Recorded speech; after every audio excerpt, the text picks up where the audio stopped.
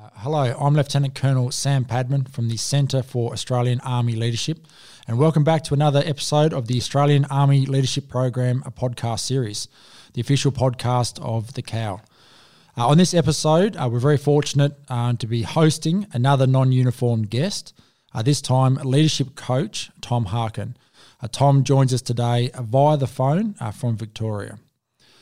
Tom is the founder of Tomorrow's Architects, a consulting firm specialising in behavioural change, leadership development and organisational transformation.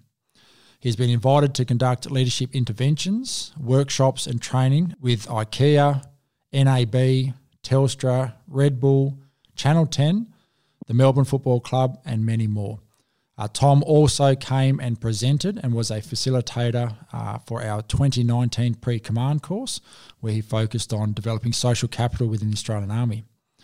Building upon that, Tom's focus is on building rapid social capital, breakthrough leadership and team performance, along with emotional agility, enhanced culture and resilience, just to name a few. Tom, thank you again very much for your time today, and welcome to the podcast series. No worries, Sam. Thanks for having me. Looking forward to it. Fantastic. And Tom, we had some stellar feedback from your support to the pre-command course last year, in particular the leaders that we had there on how they might go forward this year and next, develop social capital within their team. So we might build upon that today, mate, and I'll look to garner your thoughts on how we best do that. Brilliant. So, Tom, if I can start with one, mate, for those who haven't heard the term social capital before, can I ask you to really unpack that for us and explain what it is, mate?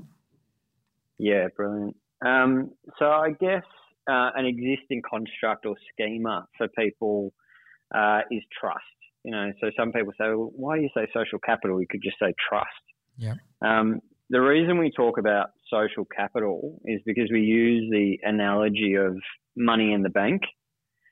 So, you know, if you, Sam, and I have a, shared bank account with both of our names as authorities on it, there's no money in it.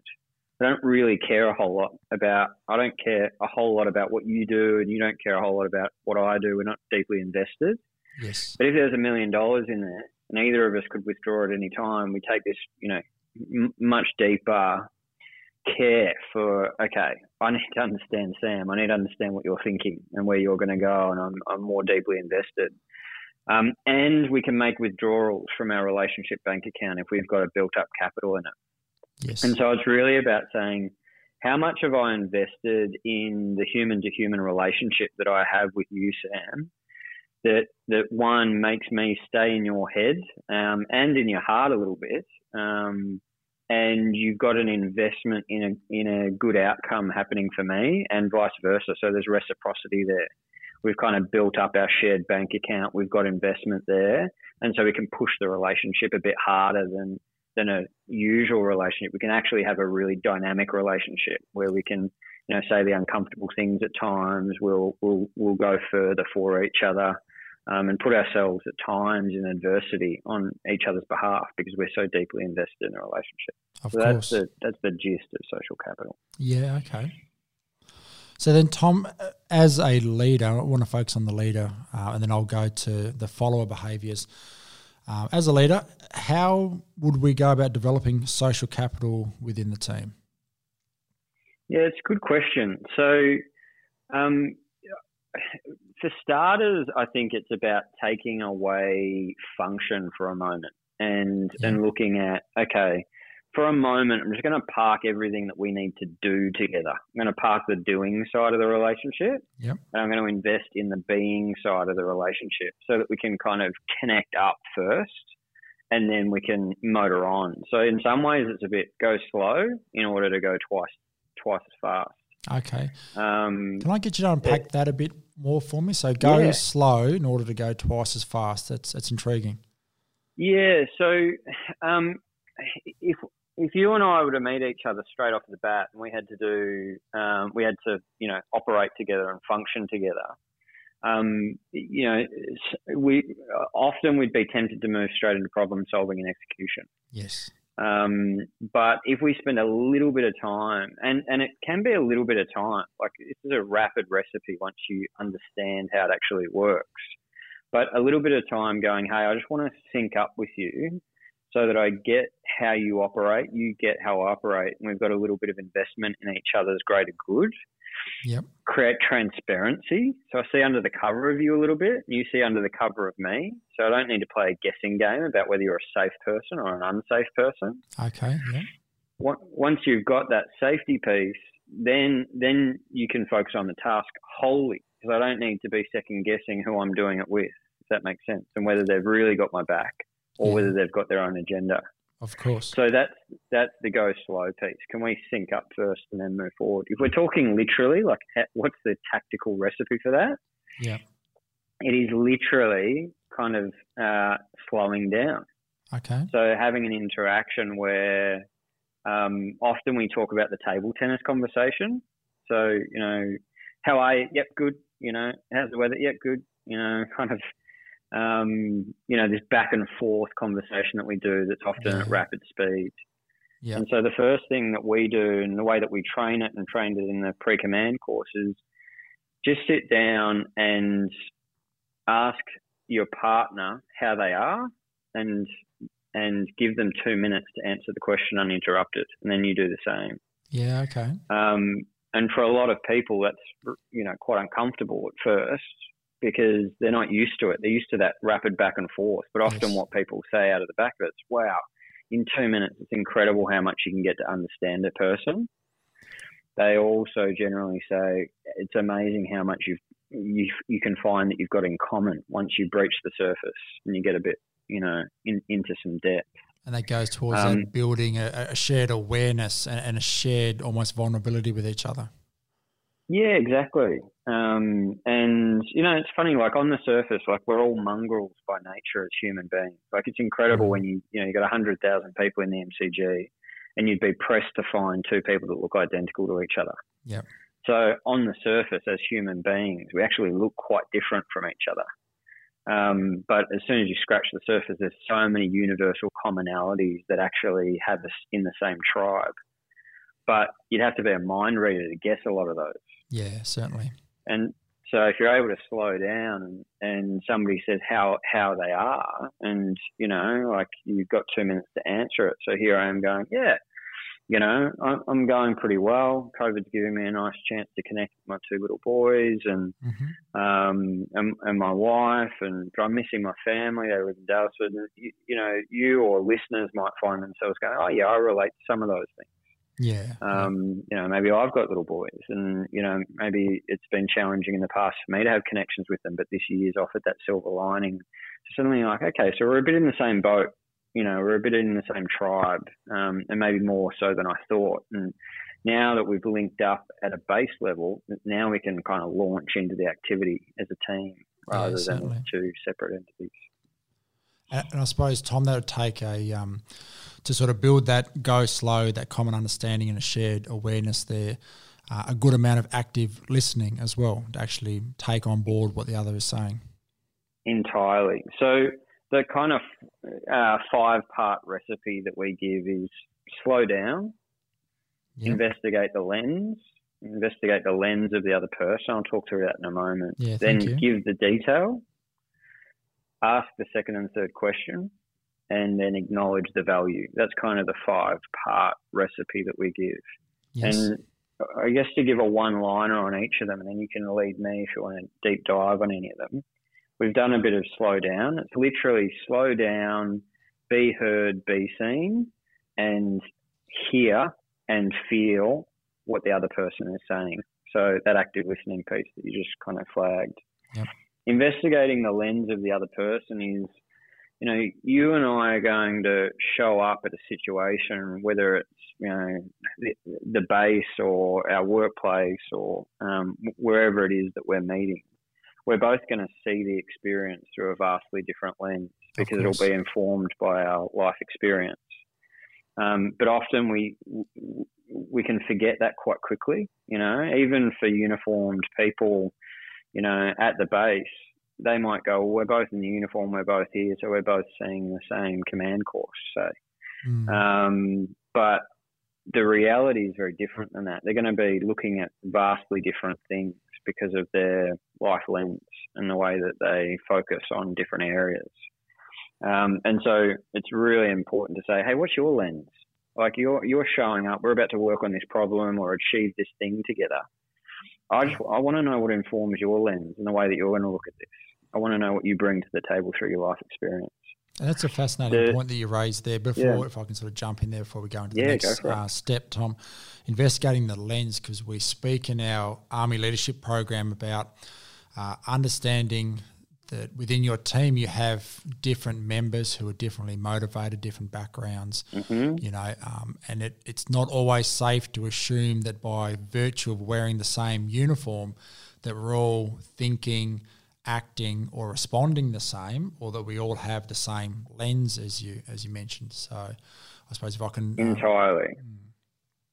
Yeah, I mean, one of the examples that we give is, and, you know, you would have seen this at the pre-command course, but we show a kind of a movie trailer, and it's this, you know, clip of about 40 different little images and movies.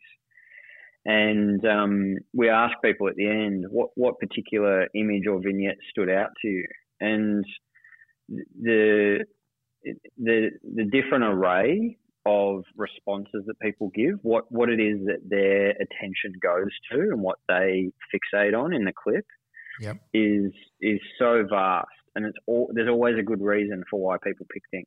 So I ran it last week, and this guy goes, "Oh, it was the lanterns going up in the air from the beach because I've been at that festival in Asia." And he said, "You know, I've seen these ornate, you know, flower wreaths floating down the river. It's quite a festival. I've actually been there twice, you know." And another woman said, "You know, it was the mum on the bed with the two kids." And so, you know, our life lens is really powerful. It creates this confirmation bias, where our brain is set up to fixate on the things that we have reference points for. And sometimes what that means is we discount the things that we don't have a reference point for. Right. And so it's really important to hear from people, because you've got diversity, you know, when you've got multiple people. So you've got multiple people spotting different things. Certainly. And when we assume that everybody's seeing what we're seeing, you kind of get a limited view of the world. And so it's important just to say, hey, what are you seeing? Let me not assume that, you know, you're seeing it exactly the way I am. Yeah, certainly. No, that's fascinating. And then, Tom, before I jumped in there, you're about to step onto the next stage, the third stage. The third step. Yeah. Yeah, so the third step is really about giving the detail. Okay. And I think in many ways it's the most powerful for building social capital. So giving the detail is often when we tell people about who we are, or even just tell them a story, generally we generalize. And one of the reasons we generalize is because we don't want to slow people down. Okay. We don't want to take up their time. We don't want to bore people. But when we generalize, and I'll give you an example. Say somebody said to me, "Oh, what's been the silver lining of lockdown?" I've kind of mentioned it already, but I said, "Oh, you know, time with the family." Yep. And that's a generalized way to describe it. It's hard for you to actually get inside that. Yeah. And so if I said, well, let me take you inside, let me give you some detail. I'll give you a moment that really sums it up for me. And I would say, well, at the moment, you know, usually I'm 70 flights a year, say, and I don't spend a whole lot of time in my own bed, unfortunately. Well, this year I have. And if I was to sum it up in a moment, we've got a decent sized bed, a king bed, and for most of the night I get a fair chunk of it. But I've got a 4-year-old and a 7-month-old, and at about 3 a.m. every morning, the 7-month-old wakes up and comes into our bed, so I get shuffled over a little bit. Yep. And it always wakes up River, our 4-year-old. And so I hear him, you know, he tends to walk on his heels. So I hear him thumping along the floorboards in the dark. And he comes around to my side of the bed and he taps me and pushes me, and then I have to roll over, and he, rolls in next to me. And so for the last few hours of the night, I'm sandwiched in the sauna between River, Paige, and August. Yep. But I always said to Paige, I'm never going to let those kids in the bed. We're never going to be co-sleepers, kind of thing. Yes. Yep. And she says to me, well, you love it. I know you like you said we would never do it, and you're the one making it happen. And she's right. Like, I actually love it. I'm like, oh, this is something nice. I don't usually get to do this, but that would be it. Like, every morning that happens, and I haven't had that for years. And if this hadn't happened, I wouldn't have had it. So yeah, in giving the detail, what happens is the listener gets to recreate that moment for themselves. Mm-hmm. You can't actually help it. Our neurology as human beings is built to internally recreate that moment. So you probably would have pictured, my bedroom or my kids, and they don't look like that, but that doesn't matter. Yep. Because you've recreated in your head, your brain lights up as though you're having the experience. So you're literally walking in my shoes with me. Yeah, and it did, to be honest. Yeah. Yeah. So it's fun. You know what I mean? Like, when people tell each other stories in this way, and we finish up and we go, what was it like hearing those stories? Everybody's buzzing. Yeah. People are like, I caught the emotion. It was infectious. I really rode the waves of that, and I could see the whole thing. It really took me into it, kind of thing. And that's where human connection lives. Yes. When you really get to have an emotional experience, and you get to see, hear, and feel it, then it's really sticky. It'll be a long time before you forget that. If anybody said, remember that podcast that you did with Tommy told your story, odds are that you'd be able to recall that story. And you ask yourself, well, in all of, my waking time throughout my days, how many of the things that people say to me do I truly remember? And you start to realize, all right, well, to build social capital and stay with a person in a meaningful way, to really have shared something with them that doesn't go away. Well, if I could do that in just a couple of minutes, that's a pretty valuable spend of time. If I take 2 minutes to share it, but it stays with them for years, well, that's a huge investment. And that's the slow down to go faster in the relationship piece. No, exactly. So that's the give the detail piece. The other thing on that is if the person that's telling the story relives that moment, they go back to that moment. And so they stop kind of putting up this veneer that sometimes we put up in protection. Yes. You actually go out of the room that you're in with that person for a moment. You're back in the bed. You're back reliving this experience, and they see you in the middle of something that you care about. And so the witness or the listener, they get to see an unguarded version of you, and that's very disarming, and builds trust very fast. It also builds reciprocity. Okay, yeah. A lot of people will say, oh, wow, like what you just shared with me, that's got weight, that's got value. And so you feel like it's a gut feeling. You feel impelled to share something back of greater or equal value. Of course. Because you feel like, wow, you really kind of trusted me with something there, and so I just feel impelled to give you something back. And that's incredibly valuable, obviously, in a relationship. That just instinctive reciprocity, not forced. Not I feel I have to, but I just feel emotionally impelled to want to match you. And it's all done rapidly too, isn't it? I mean, the examples you've given there. If a leader took the time with their subordinates or their followers or their team, had the conversation, did the active listening, shared parts, shared vulnerability there or shared common understanding, listened to what came back, and then, sort of revisited that next time as well. So if you've shared your children's name with me or your wife's name, Paige, you can then refer back to that, and all of a sudden you keep reinforcing that bond. And we'll talk about building tough bonds later on. And then it's almost a quick win, isn't it? And then once you start building that trust, you then put more money back in the bank, which is your social capital, as you mentioned earlier. And then you're on your way towards building a strong basis. So when we then in the Army ask our teams to go and do hard tasks, then we've got that support. Yeah, exactly. And I think one of the other things that come with it, and I know that you've spoken to Dr. Gemma King. Yes, she talks about this a bit, but the natural humour in a good story. The kind of like, as I was telling that, you were laughing along, probably like, relating to losing your bed and all of that kind of stuff to kids.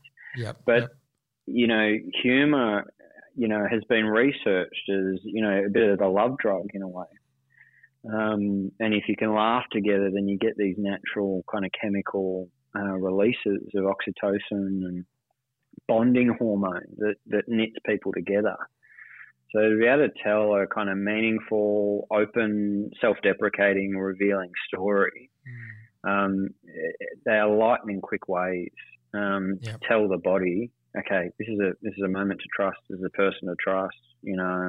Chemicals are releasing in me. I'm becoming connected to this person, feeling, endeared to them and all of that kind of stuff. The other thing that can be really powerful about it is if you get good at it, there's so many stories that we live every day, but we rarely capture them.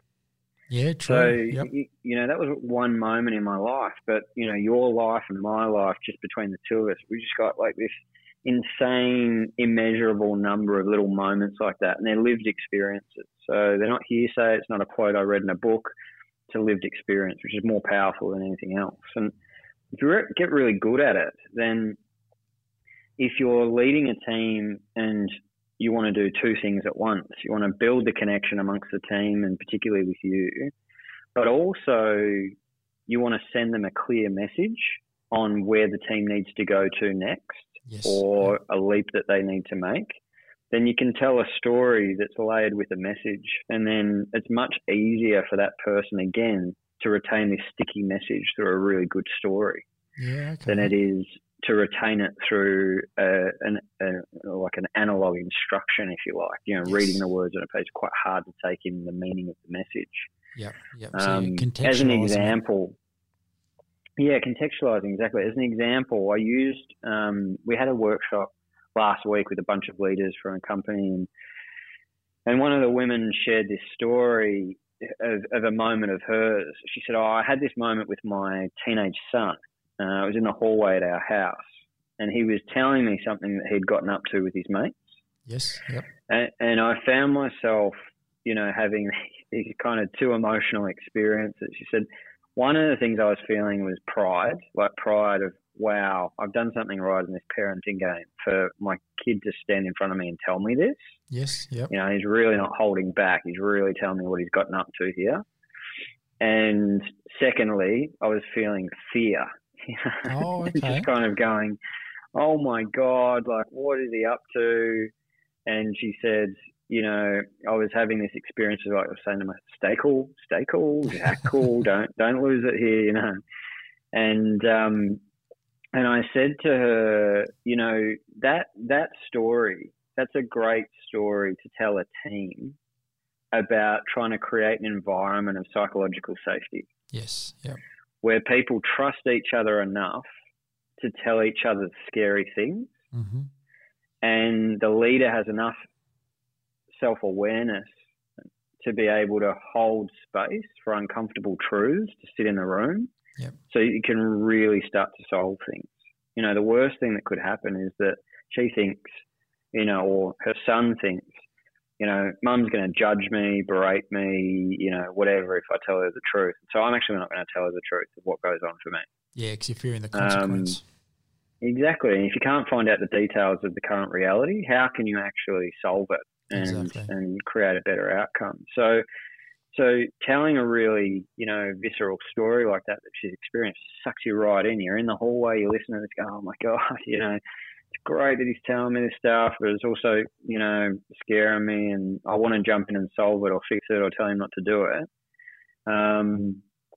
And, you tell that story and you say, hey, that's the kind of environment So I hope that at some point I'm hearing you and you're telling me something because you trust me. Yeah. And I hope, that I have the moment of kind of going, okay, this is making me uncomfortable because I do want to solve this. But I'm proud that we've got the environment where we can really say when things go wrong so that we can actually get a solve here. So it can be kind of like a multiplication of value when you get really good at it. You're building deep bonds, but you're also sending really sticky messages that stay with your people. Yeah, no, it's fantastic. So then, Tom, where to after giving the detail? What's the next step? So the final two pieces is really about eliciting the detail. So if somebody's not practicing this and they're generalising with you, how do you get them into the moment? And the easiest way is to ask the second and third question. So depth over distance is the principle. Often we topic jump on the first question. So, tell me about yourself. Have you got kids? Yeah, I've got kids. Got two. Oh, brilliant. And where did you grow up? Grew up practicing. Oh, brilliant. So we topic jump. And we topic jump to protect, ourselves and the other person because we don't want to seem that we're prying. And so often, we're getting to know somebody. Tell me, do you have kids? Yep, we've got two. Oh, brilliant, and where are you from? I'm from Frankston, Victoria. Oh, okay, brilliant. And, do you have passions? Yeah. So we keep momentum going because, again, we don't want to slow things down because if you slow things down, it can get a little bit revealing, a bit uncomfortable. But that's where the value lies. And so the challenge is, how do I get comfortable with slowing it down in a way that people get seen and heard, but make it a good experience? Yes. Second and third question helps us to do that. And so if you say, do you have kids? Yeah, I've got two. Oh, brilliant. What are their ages? I've got a 7-month-old. I've got a 4-year-old. Yeah, right. Do they have, would you say that they've got the same personality? How would you describe their personality? I go, well, River is the biggest kid emotionally that I've ever met. He just fills a room, We had a family call last night, and it was my birthday, and we had all the family on the call, and he literally ran the whole call, 4-year-old. He was like, oh, Seamus, you've popped onto the call. Hey, Seamus, how you doing? And hey, what's that in the background? He was just running the show, whereas Augie was just all smiles. He's just a chiller. Yeah, okay. And then you go, oh, okay, well, interesting. Third question, who would you say that you're most like?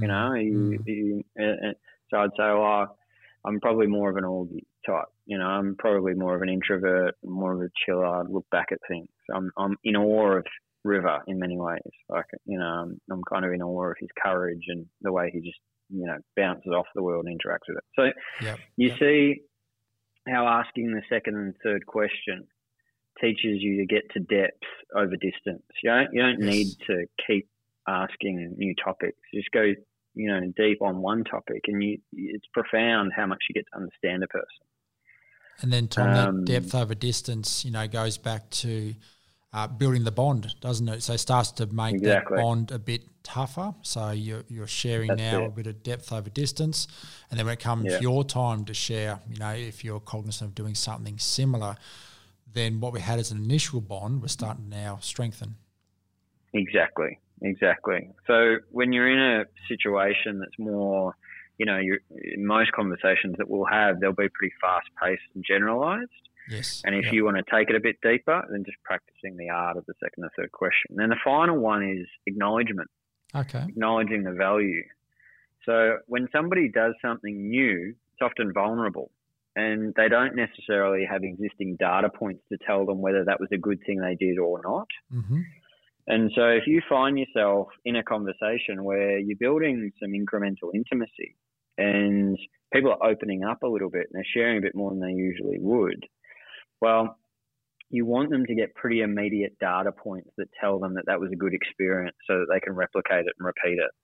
Yes. You don't want to leave them hanging. And so the acknowledgement piece is really important, just to be able to say, hey, here's the value that I got out of you sharing that. Either this is what I related to, or this is, what was intriguing. You taught me something, that's completely new to me. it could be anything, but what was the value that came out of that, and how do I clearly make sure that that there was value in it? So they go, oh, okay, wow, all right, well, there's a bit of a different conversation, but hearing the value that came out of it, and then you've got the intangible value, which is I just kind of feel safer with you. I just kind of feel, more bonded with you. It's important that people get that positive reaffirmation. So they're like, okay, I'm going to keep doing this. Yeah, certainly. So, Tom, that's all the positives of building trust and rapport within the team, and some fantastic, I suppose, examples there of what our listeners could go away now as leaders and as followers, practice and trial within their organisations and get better at. If I can, while I've got time with you today, what are some of the downsides of not doing this? So if trust is a dividend, the more we have, the more money in the bank, for example, going to your analogy, the quicker we can get things to do, the more invested we are. When an organisation doesn't have social capital, doesn't have trust, what are some of the pitfalls? Yeah, it's a good question. So, I mean, the major pitfall is you lose efficiency of effort and output. Okay. And what I mean by that is often Amy Edmondson has done a lot of work on psychological safety, and when you've got really good social capital built, you've got this kind of psychologically safe environment. And what she would say is in most organisations and groups of people, if there's not psychological safety, there's not high social capital, then people are doing two jobs. They're doing the job that they're employed to do or tasked to do, and the second job that they're doing is impression management. Oh, okay. And the impression management is based on trying to keep up the image of themselves with the people around them, because they know that people are judging, they don't trust people, and they feel that there's a lack of safety. So they're kind of watching their back in a way the whole time. Yeah. And that takes a whole lot of mental and emotional energy. And so you've got this sunk cost, like really in an ideal world, you want people, all of their energy and attention to be able to be purely focused on the task and the job and the goals of the organisation. Of course. You want people to play all out, and play all out together. And when you don't have trust, when you don't have social capital, then you've got everybody putting all this emotional and psychological effort into keeping up appearances and maintaining their own safety and protection. Yeah. And so you want to get rid of all that so that people, aren't wasting energy on that. And then in a time, if I can jump in there, Tom, and then I suppose on a time and space side of the house there, the higher the trust, the higher the dividend, the quicker things get done. And conversely, as you just mentioned there, the lower the trust, the more impression management you're doing, and the less productivity is occurring in the organisation. And for us in the Army, time is a very valuable resource, and we need to get after things there. So I suppose it'll come back to that as well. Exactly. And I think everybody can picture, a time or put themselves back into a room where they've been with a certain team and it's just not gelling. Yeah. And it kind of, it feels stilted, and you're just kind of like, oh man, everything feels hard with this team. It's not flowing properly. And then you've got a team where you've got really high social capital. Yep. And it just feels fluid. It's like, hey, because we've made the upfront investment in our social capital, we don't need to do that small talk stuff. Like we can just roll on, we can make requests of each other and we can get it done, and it just motors, Yes. Yep. The other thing that I was going to talk about that you lose out on is when you don't have social capital and trust and transparency, you're impression managing, so you're trying to guess whether the person's safe or unsafe. But on top of that, it means that you withhold valuable information. Yes. So you end up not sharing contentious ideas or problems that could become bigger problems if they're not called out properly. And so you lose out on the diversity of the group's insights. And so you don't get breakthroughs, you don't get as good a material to be able to work out what's our next step moving forward. Certainly. And so, effort, that kind of like pure effort where it's just like, we're really motoring here as a fluid team. And then the second one is the value of people's insights, actually getting to the table so you can find the best way forward. Yeah. No, it's a very salient point there for our listeners to take away, Tom. A big task for us is building those agile teams rapidly that they can get after the task in a wide range of environments, and if we can build the social capital, as you've mentioned today, quickly, that will then build our dividend in the bank. We can then have the trust between the team to then get after it. Tom, thank you for your time today and for sharing all of that with us on building social capital. We really appreciate your insights here, a wealth of experience, and a wealth of development you've done with some high-performing organisations and also with us here through our pre-command course to date. Of particular, Tom, you mentioned there today, going slow to move fast, and the 5 steps of doing that, slowing down, investigate the lens, giving the detail, then eliciting the detail where required, so the second and third question. And then once that's shared, between the two, acknowledging the value of that so that you build that ongoing social capital. So, Tom, mate, thank you again for your time today. It's been great having you back on the show. No worries at all. Thanks for having me. That's it. To our listeners, unfortunately, that's all we have time for today, and we look forward to you joining in for our next podcast series under the Australian Army Leadership Program.